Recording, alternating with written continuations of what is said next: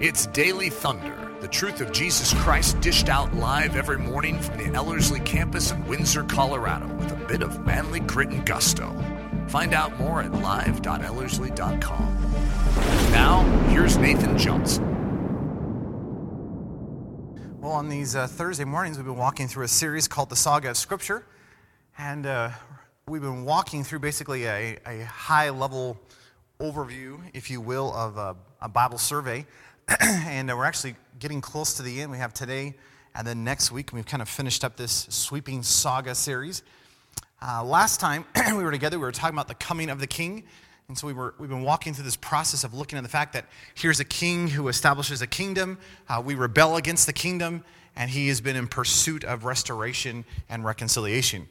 And so last time we were talking about this idea of the coming of the king, and that the God of the universe became flesh and has really went to the greatest extents on our behalf to bring about reconciliation and relationship.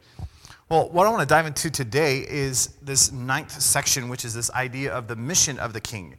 So we have the coming of the king, and obviously talking about Jesus coming in the flesh, and of course his life, his death, his resurrection, and his ascension. But it's an amazing reality as Jesus is ascending into heaven. He gives a commission to his disciples, and now we are living in this season called the mission of the king, if you want to phrase it that way. So what I want to do is I want to talk about this idea of the mission and kind of apply it practically into our lives. As Paul mentions this in 2 Corinthians 5:20, he says, "Now then, we are ambassadors for Christ, as though God were pleading through us. We implore you on Christ's behalf, be reconciled to God." I love this passage. Paul says that we are ambassadors for Christ.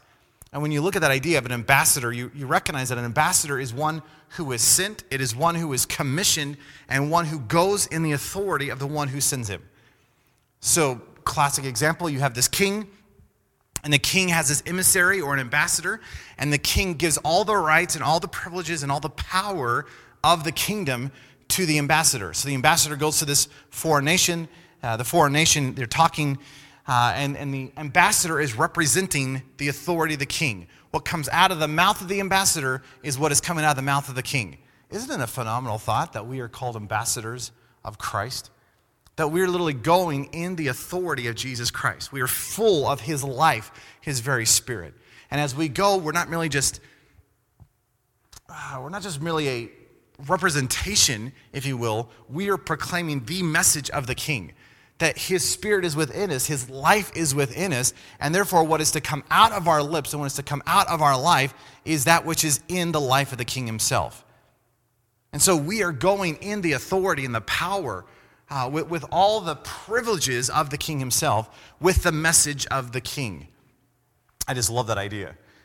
So as we look at this idea of what is this mission or what is this message of what we are proclaiming, you realize. Now, I know we've quoted this verse since we were little kids, but in John 3:16, it's interesting. We see the heart of the king for the kingdom. And John 3:16 obviously says, "For God so loved the world that he gave his only begotten son, that whoever believes in him should not perish but have everlasting life." That this king has a passionate desire for the entire world. That he's desiring reconciliation with the world. Or as Romans 5:8 tells us, Paul says, God shows his love for us, and that while we were yet sinners, Christ died for us. So here we are, shaking our fists in God's face, as we keep saying. Here we are, we're living in rebellion. We want to do our own way in our own time. And what does God do? He literally gives himself. He dies on our behalf, which we do not deserve. We deserve punishment. We deserve eternity in hell. And yet, what do we receive? We receive the opportunity for forgiveness and life and salvation and freedom and triumph and peace and hope and joy. It's an amazing reality. So Jesus shows up and he goes through this phenomenal ministry, the coming of the king stuff. He dies, he resurrects, and he's about to ascend. And I love this idea that here he is, he's talking to his disciples, and he's about to ascend and listen to the commission that the king gives to his people. In Mark 16:15, Jesus said to his disciples, "Go into all the world and preach the gospel to every creature." You realize the mission that we have as believers is that we are to go into all the world. That we're not merely just to stay in a little cluster. We're to go out and proclaim truth to the entire world. And I love the fact that it is the gospel which we're proclaiming. And I really should just have Sandy come up here and give us a whole exhortation on the gospel, but she's not looking like she wants to, but it would be really good. But you realize that the gospel is more than just salvation. The gospel is more than just forgiveness of our sins. As phenomenal as that is, you realize the gospel is so much greater than that. I love what William Loss said. He said that the purpose of the cross wasn't just forgiveness, it was Pentecost. That the whole passion of the gospel is this idea that, yes, here we are in rebellion. Yes, here we are as a sinner. And Christ died for us, which is phenomenal. But it wasn't just merely to forgive us. That obviously is included. And that is phenomenal.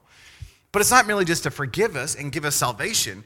It is literally to infill us with his very spirit, to produce life within us where there was only death, light where there's only darkness, and then empower us to live out the life that he is calling us to live. So the Christian life that we are called to live is an empowered life by the Spirit of God within us. And the totality of the gospel isn't just merely a piece of that, like, the forgiveness of the sins. The totality of the gospel is everything that is producing life and godliness within us, which is incredible. And Sandy says amen, in case you didn't hear it on the audio. Sandy, do you want to come up here and talk through the gospel? I'm happy for you to do it.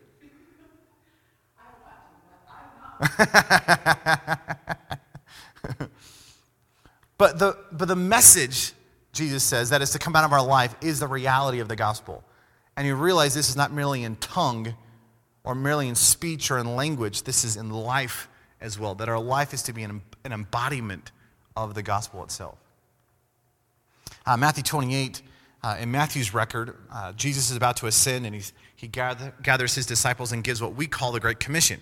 And in Matthew 28, verses 18 through 20, it says that Jesus came and spoke to the disciples, saying, "All authority has been given to me in heaven and on earth. Go, therefore, and make disciples of all the nations, baptizing them in the name of the Father and the Son and the Holy Spirit, teaching them to observe all things that I have commanded you. And lo, I am with you always, even to the end of the age. Amen." And isn't it neat, just as a fun side observation, that there is a bookend to the commission, which is the idea of the authority and the power of Jesus? That it starts with all authority has been given to Jesus, and it ends with, hey, and I am with you. And it's like almost like this bookend idea that the authority and the power of Jesus is what is bringing forth this great commission in and through our lives. But what's interesting, and I bring this up occasionally, but it's interesting that when you look at this passage in the Greek, there are 4 primary verbs in the passage. Technically, if you want to be really technical, 3 are participles, and 1 is an actual verb, which tells you that when you're looking at this passage, there is one key thing, one key action that is supposed to come out of our lives, and there's 3 things that kind of give definition to that key thing, if that makes sense. So the four verbs, or the 3 participles in the verb, is go, make disciples, baptize, and teach. And it's amazing to me that in our modern church, the one we emphasize, the one we presume is the verb, is the word go. That, hey, go! And as we're going, make disciples, baptize, and teach. But that's not what's in the passage. What is phenomenal to me is that the key verb of the passage is make disciples. And that go, baptize, and teach are participles, meaning they're giving definition to the main verb, which is make disciples. In other words, the calling upon your life is to make disciples. Well, what does that mean? Well, it means you're going to go, you're going to baptize, you're going to teach. In fact, what's interesting in this passage is that the word go, when you look it up in the Greek, is presumed. In other words, it's almost like we shouldn't have to tell you to go, you're already going. I grew up in a Christian church, and it was interesting that we're trying to get people to do evangelism. We're trying to get people to share the gospel. And so, of course, we have like pizza nights for Jesus, right? We're going to come in, we're going to give you free pizza, and then we're going to go out and evangelize. And why do we give free pizza? Well, we give free pizza because if you don't get free pizza, you're not going to come and you're going to evangelize. So we're going to bribe you to come in so that you can go out. And of course, I've heard countless sermons over the years of, hey, go, go, go, go, go, go. Hey, you should go and evangelize. Hey, go out into the world. Go, go, go, go, go, go. Why are you still sitting there? Go! Right? I mean, we've heard these things. But that's not this passage. And I love this idea that what the passage is actually saying is that you're actually already going. It's more of the idea that Jesus is looking at the disciples And all the disciples are getting up, they're running out the back door. And as they're running out the back door, Jesus is like, hey, while you're going, make disciples. Therefore, baptize and teach. In other words, we shouldn't have to encourage you to go. You're already going. It's presumed. So, hey, while you're going, since you're going anyway, hey, make disciples. And the outflow of that is you should be baptizing and teaching. Isn't that a neat thought? And yet, I fear most of us are not doing it. And we need in this generation, for whatever reason, the reason we have to keep yelling on the go is because none of us are going. And yet in Jesus' day, it's like everyone was running down the street anyway. Just an interesting comparison. But the commission on our life is to make disciples. Luke, in Luke's record, you turn in the beginning part of Acts chapter 1, verse 8, verses 9 through 11 is the actual ascension of Jesus.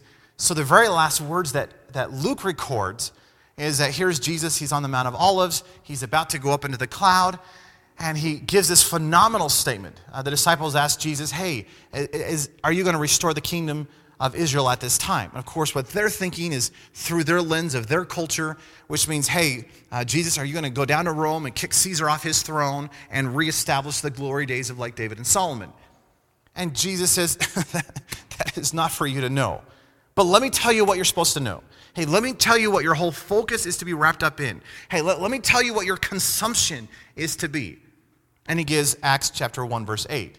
And Jesus says, you shall receive power when the Holy Spirit has come upon you, and you shall be witnesses to me in Jerusalem and all Judea and Samaria and to the ends of the earth. It's interesting, if you look up any scholars of the book of Acts, they'll tell you that Acts 1:8 becomes the framework or the outline for the entire book of Acts. In other words, what you actually see in the whole book of Acts is that here they are, they're starting in Jerusalem, they expand to the rest of Judea, they go into the Samaria, and then they go into the uttermost parts of the world through Paul's ministry. But it's interesting that what Jesus is saying in the passage is that, hey, look, there's coming this moment. Hey, 7 to 10 days from now, the Holy Spirit is going to come upon you. And when the Holy Spirit comes upon you, there's these two elements that are going to take place. One, the Holy Spirit is going to produce power in your life. Now, we're not talking about lightning from your fingers. We're not talking about zapping people, right? We're not talking about that. That would be cool. But that's not what we're talking about, right? We're talking about this empowerment for life. We're talking about giving you words in situations. We're talking about this life that you cannot live outside of Him kind of stuff. There's this idea of you're going to have boldness for speaking. You're going to be persecuted, and He's going to give you grace to endure. All that is contained in this idea that when the Holy Spirit comes upon you, you're going to receive power. That the power of Almighty God is going to be infused within you and is going to produce life and godliness in you. And you're actually going to be able to perform the Christian life as you are commissioned and called to. But not just receive power, Jesus says you shall also be witnesses. What's neat about that word witness in Greek, it's the Greek word martyr. And of course, when we think martyr, I don't know about you, I think people who die for Christ, right? They're martyrs. But the reality in the Greek of this passage is it includes people who die for Christ, but it's people who have a message or who have something and they're willing to go unto death for that message. It doesn't mean they're being killed, but it means that they're willing to be. And of course, there's a whole bunch of cheesy illustrations for this, but Jim Elliot used to say, God, make me a decision man, or make me a crisis man. When people come and encounter my life, may they face a crisis. May they face a fork in the road where they're forced to choose one direction or the other. Are they going to embrace you, or are they going to deny you? It's that kind of a thing. That, hey, when the Holy Spirit comes upon you, you're going to be so overwhelmed with the reality of the presence of God that when you're engaging the people around you, they're going to be pressed. There's going to be a crisis in their life, and they're going to have to make a decision. Am I going to give my life unto Jesus Christ, or am I going to have to silence that voice and the pressure that I'm feeling, therefore I'm going to kill you? It's that kind of a concept. And Jesus says, hey, you are going to be my witnesses. Hey, you are going to be my martyrs. And yes, that may lead to death, but the reality is you're going to be so full of a message that when people encounter you, it's either going to cause them to give into it and desire the same thing that you have, or they're going to have to run from that or silence that voice somehow so that they don't have to have that pressing, that conviction in their life. what would it look like if this generation of Christians had that? That we were so full of the Holy Spirit that what was coming out of our life was this power. That there was this enabling, that somehow the world looked upon believers today and they just said, I don't know how you're living. How is it that you're pulling off this thing? Because it is utterly impossible, as Ian Thomas often said, that the Christian life cannot be explained, should not be able to be explained in terms of outside of Jesus Christ. That when someone looks at your life, they should not be able to explain your Christian life because of what you are doing or because of your intellect. The only way they should be able to describe your Christian life is because of Jesus. And what would it look like if we had an entire generation who lived on mission for the kingdom and for the king? That somehow we were Christ's people. That as we were going out into the world, there was this power enabling our lives to live out the gospel. And yet at the same point, we were witnesses that the Spirit of God was making us Christ's men and women, so that as people encountered us, they were being forced to choose. Are you wanting in, or are you going to get out? Are you going to embrace the light, or are you going to get swallowed up in the darkness? Are you going to have life, or are you going to live in death? And it's no wonder to me that here's this mission for the early church, and in 70 years, it's so crazy to me, in 70 years, they won the whole known world to Christ. Why? Because there was this. The Holy Spirit had come, and there was this power, and there was this witness that was coming out of their life, and the world was being forced to choose. Now, did everyone choose? No, of course not. But the reality is that there was such a pressure upon the world that what the enemies of the early church was even saying in Acts 17:6 is that, wow, these are the guys who are turning the world upside down. And yet, I was listening to a sermon this morning by Alan Redpath, and he makes the statement, and I've heard it by Leonard Ravenhill too, that for some reason in this culture, of course this was back in the 60s, so it's gotten worse. But what Alan Redpath said this morning was, in this day, we are more afraid of holiness than of sin. It's like we shy away from the reality of the gospel, that we're actually more fearful of the Spirit of God than we are of sin. We actually would rather participate in sin than participate in the things of God as Christians. And if that was true in the 60s, mercy, how much more true nowadays? And I think the reason why the world is tanking like it is because we as believers are not living out this mission of the King. Because I'm convinced that if we were truly living out the mission of the King, the world could not stay the same. Because either we would be killed or the world will change. Seems like the only two options. So this begs the question then, if there's this great mission upon our life to proclaim truth, what then is the message of the mission? And obviously you know the answer to this, but just to give you some fun thoughts here. When you open into the book of Acts, which is the account of the early church, it's interesting that the book of Acts records 10 sermons or 10 sermon excerpts in the book of Acts. There are 5 by Peter, 1 by Stephen. Of course, he got stoned before he could even finish his. And there are 4 by Paul. And again, they're not the full-length sermons. Acts chapter 2 is a pretty long one by Peter. But usually they're just little sermon excerpts. They're these little sections that they pull out of the longer sermon. Because we know no preacher ever preaches 30 seconds. I've never heard one. Right? You at least got to go 40 minutes to make it spiritual. And so you imagine, that was a joke, but you imagine then that Peter and Stephen and Paul and all these guys, right, they're probably preaching for more than 10 minutes. So we're just getting little excerpts of their sermons. But it's interesting that the book of Acts records this. Now, do you know what every single one of those sermons focuses upon? Do you know what the message of every single one of those sermons is? Well, I'll tell you, but let's keep going. Not only is there 10 sermons or sermon excerpts, in the book of Acts, there's also over 30 conversation summaries of what people talked about. In other words, we have these little glimpses of people talking. They're not sermons, but they're just interactions with other people. And it's interesting that every single conversation, every single sermon, the focus of that, the message that was being proclaimed in every conversation and in every sermon was Jesus. That Jesus is the message. Now, it's interesting that based on who they were talking to and the situations, the ways that they would talk about Jesus was very different, but the message stayed the same. For example, Paul goes into Athens, right? And he's talking to these Greek philosophers. Now, how does Paul talk to these Greek philosophers? Well, he's talking about Jesus, but he's talking about Jesus in light of reason and experience. Why? Because that is the Greek philosophy of the day. So Paul is literally stepping into their world, speaking a language they understand, and is talking about Jesus in light of this very stuff that they're wrestling through. But that's very different than when Paul went into the synagogues, right? Every Sabbath, Paul would walk into the synagogues and he would begin to proclaim Christ. And how would Paul proclaim Christ in the synagogues? Well, it makes sense. He would pick up the Old Testament scriptures that the Jews would be using for worship, and he would say, hey, see that passage? That's all about the Messiah. See that passage? It is all about the Messiah. Guess who the Messiah is? Jesus. And Jesus was always the message, even though that message may have been presented in different ways, which is encouraging. Because in our world today, you recognize that there's a whole bunch of different kinds of people, and though the message will not change, our methodology of how to communicate Jesus may change. And there's nothing wrong with that.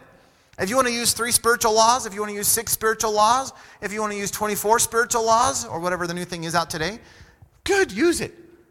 But the reality is the message must be Jesus. It's not Jesus plus something, it's just Jesus. Because Jesus is the totality of the message itself, which I just think is phenomenal. Listen to just some of these little snippets that we hear from the book of Acts. Acts chapter 8, verse 35, Philip is talking to this Ethiopian eunuch, and it says that he opened up his mouth, and beginning at this scripture, which was Isaiah 53. So the eunuch is reading the Old Testament. He comes to Isaiah 53, has no idea what it means or what it says. Philip says, hey, are you understanding this? He goes, I have no clue. And it says that Philip opened his mouth, and beginning at this scripture, preached Jesus to him. I love that. Acts 14:3. Therefore, Paul and Barnabas stayed there, speaking of Iconium, a long time, speaking boldly in the Lord, who was bearing witness to the word of his grace. So here's Paul and Barnabas. They come to this town called Iconium, and what are they doing? Well, they are speaking boldly in the Lord and bearing witness of the word of his grace. See, this whole thing is about Jesus. And every message and every proclamation, every conversation somehow was kind of brought to the reality and the focus of Jesus Christ.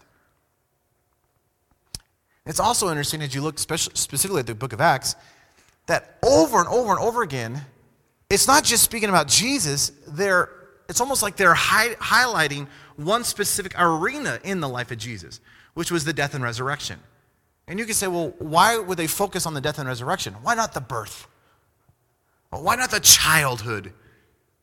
But you recognize that the whole crux of our salvation, the whole linchpin of all that's going on in Christianity comes to the reality of the death and the resurrection of Jesus Christ. And all things flow out of this pinnacle called the cross. So it's no surprise then that every time they're talking about Jesus, it's usually tied in the idea of the death and resurrection. For example, in Acts chapter 2, Peter stands up, Pentecost has just taken place, all these different languages and all these different people are recognizing and seeing what's taking place with the outpouring of the Holy Spirit. Their mouths are hanging open going, what on earth is taking place? Because they're hearing a message in all their different languages. And of course, Peter stands up and says, we are not drunk like you think we are. It's still 9 a.m. And nobody gets drunk at 9 a.m.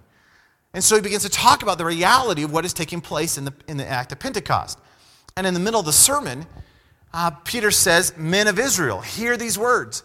Jesus of Nazareth, a man attested by God to you, by miracles, wonders, and signs, which God did through him in your midst, as you yourselves know. Him, speaking of Jesus, being delivered by the determined purpose and foreknowledge of God, you have taken by lawless hands, have crucified and put to death, whom God raised up, having loosed the pains of death, because it was not possible that he should be held by it. Again, Peter is focusing, here's this phenomenal message, and he's focusing on the death and the resurrection of Jesus Christ. And yes, he's bringing in the ministry and all that stuff, that's very true. But the primary focus is the death. And isn't it interesting that he puts the blame of the death on the people who are listening? That should make sense, that is true. Because my sin is what nailed him. And I am just as guilty as the Roman soldiers who were actually putting the nails in his hands. And I love the fact that Peter takes his listeners and says, hey, this is all your fault, that he did this for you, kind of stuff. So get this flow. You have this ministry. You have this commission that Jesus Christ is giving. That your life is to be a declaration of truth. You are an ambassador. Well, what is the message of that mission? Jesus. But it's not just a message. There's this other component to this idea of the message, which I'm going to call the mirror. But think about this. I just think this is profound. It was freshly brought to my mind these last couple of weeks when we were traveling through Israel. But back in Jesus' day, rabbis were very common, right? Here's this guy, typically around 30 years of age. He began to wander the hillsides. And people would see him, and they would start to hear his message, and they'd say, you know what, I want to attach myself to that rabbi, and I want to put myself under their authority and start learning from that rabbi. So what Jesus was doing was not unique. It was common for his day. Now, obviously, he was unique, and his message was unique, and all that was very true. But it was a very common thing. Do you realize that as a disciple, the moment you identified yourself as a disciple of a rabbi, what you're saying is, not only do I want to be trained in their thought process, which they would call the yoke. Isn't that interesting that Jesus says my yoke is easy? It's really his structure, his law, his lifestyle. But the idea is, hey, I don't want to just be trained by you.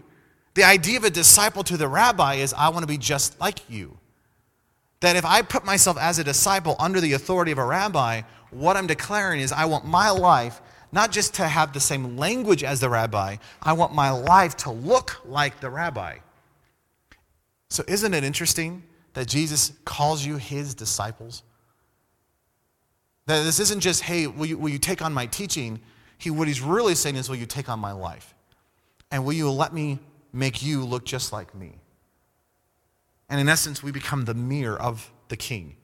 That we are looking like, that we are acting like, we are thinking like, we're talking like the King of all kings and Lord of all lords. And you realize, again, this goes back to that whole empowering thing by the Holy Spirit, that you cannot mimic Jesus. That there's no way for you to somehow grit your teeth and pull this thing off in your own ability. That hey, you can try for a while and you can sort of produce some love and you might be able to produce some joy, and maybe if you really try hard, you can have some peace. But that's not this. This is, hey, would you be full of his life? And somehow, it's not you trying to mimic his life. He's producing his life in and through you. And you become a mirror, not because you're just trying to reflect. You become a mirror in the sense that when people look at you, they don't see you, they see him. And that is a phenomenal reality of this mission, that the mission upon our lives isn't merely just to talk the language and give this great declaration of truth in the gospel, that your life is to be the declaration because your life is living out the realities of the gospel. Your life is full of the life and the presence of Jesus Christ. Or if you want one illustration, it's the idea of the fruit of the vine. That if you are a branch connected to a vine, you realize the branch just can't help itself to produce the fruit of the vine.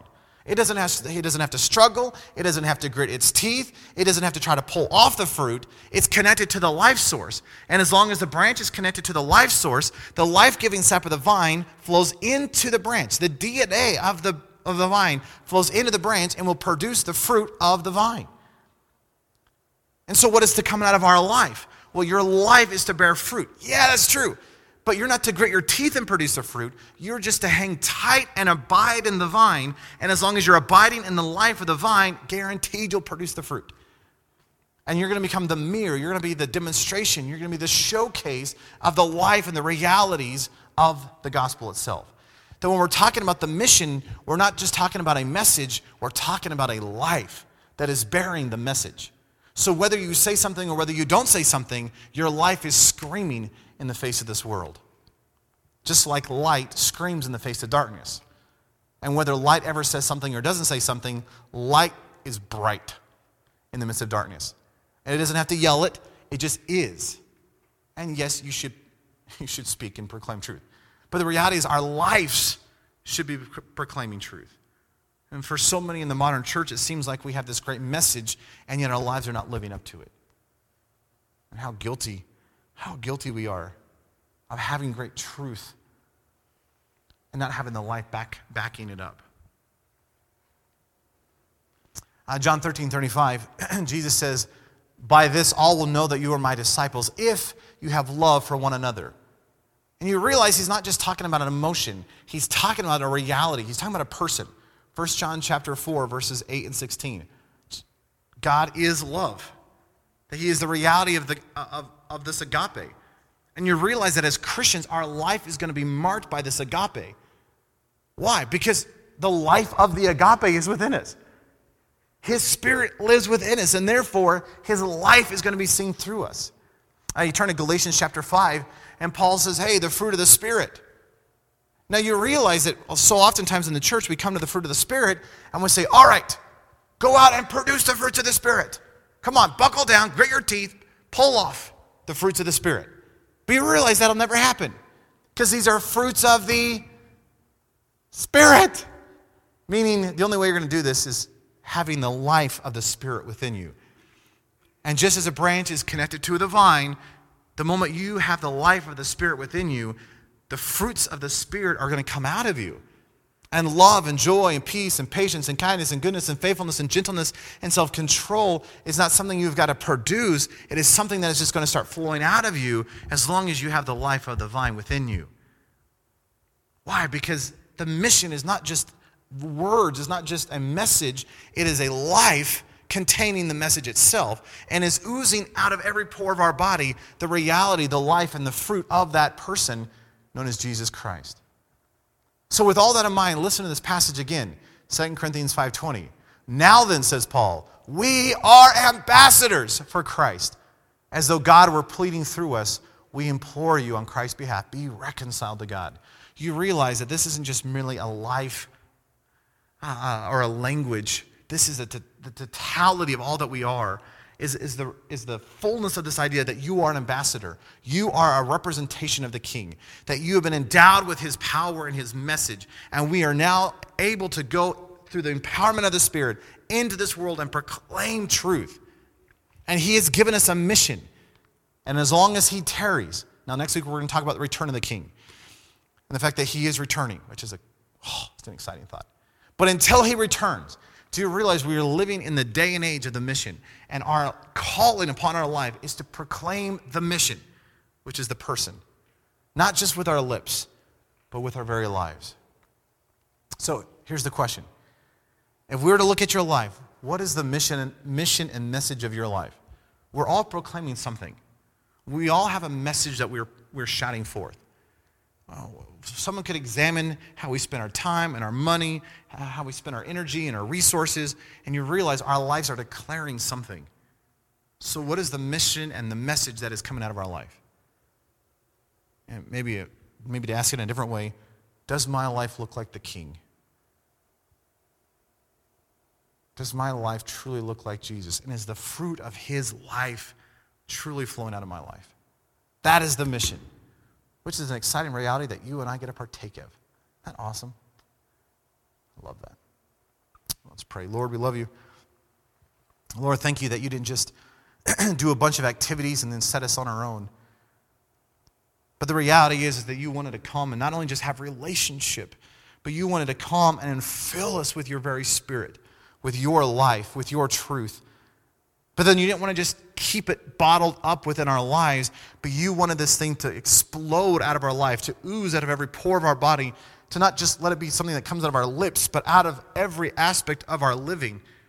This proclamation of truth, this proclamation of light and life, which is a person known as Jesus Christ. Lord, I pray that we would somehow gain a fresh reality of the mission that you have commissioned us to, that we are to proclaim life, that we are to proclaim Jesus Christ, light to this dark and dreary world, that we are to produce or proclaim life in the midst of death. And Lord, what you are wanting to produce in and through us is a showcase of your very presence in your life. Lord, I pray that you would fill our mouths with truth, that every conversation and every sermon and every interaction we have would somehow just be turned with a message, a focus of you. Lord, I pray that when we're down at the grocery store, or whether we're filling up our gas tanks, or whether we're just hanging out with a friend, somehow the focal reality of that message, that conversation would be you. Lord, I pray that our lives wouldn't merely just say good things but not live out the reality. Lord, I pray that our lives would be a declaration, that our thought process, how we think, how we act, how we feel, our emotions would somehow give you the glory, that every aspect of our life would somehow be a proclamation of the gospel of Jesus Christ. That when the world looks upon our lives, that they wouldn't see us, they would see you. They wouldn't see our strength, they would see your strength. They wouldn't see us gritting our teeth and trying to manage our emotions or our feelings. They would see you governing and controlling. Jesus, I just pray that you would be seen afresh in and through our lives. And Lord, I pray that as long as you tarry, may the mission of the kingdom be the reality of our lives. What an opportunity we have, Jesus, to be ambassadors for you. And not just to go with a message, but to go in your strength and your power, because we are full of your Spirit. Lord, we just give you praise and glory. We love you. In your precious, powerful name we pray. Amen. Daily Thunder is a production of Ellerslie Discipleship Training and the Bravehearted Media Group. At Ellerslie, we are laboring to rouse the Church of Jesus Christ out of its lethargy and see it once again gain the stride of the Spirit emboldened and brave. The Daily Thunder video stream can be watched live daily at 8:15 a.m. Mountain Time, Monday through Saturday, and 7:15 a.m. on Sunday mornings. Join us at live.ellerslie.com. Please consider booking a stopover at the lovely Ellerslie campus at the foot of the majestic Rocky Mountains for 1 day, 1 week, 1 semester, or for an entire season. We hope to see you someday soon live and in person. Thanks for listening.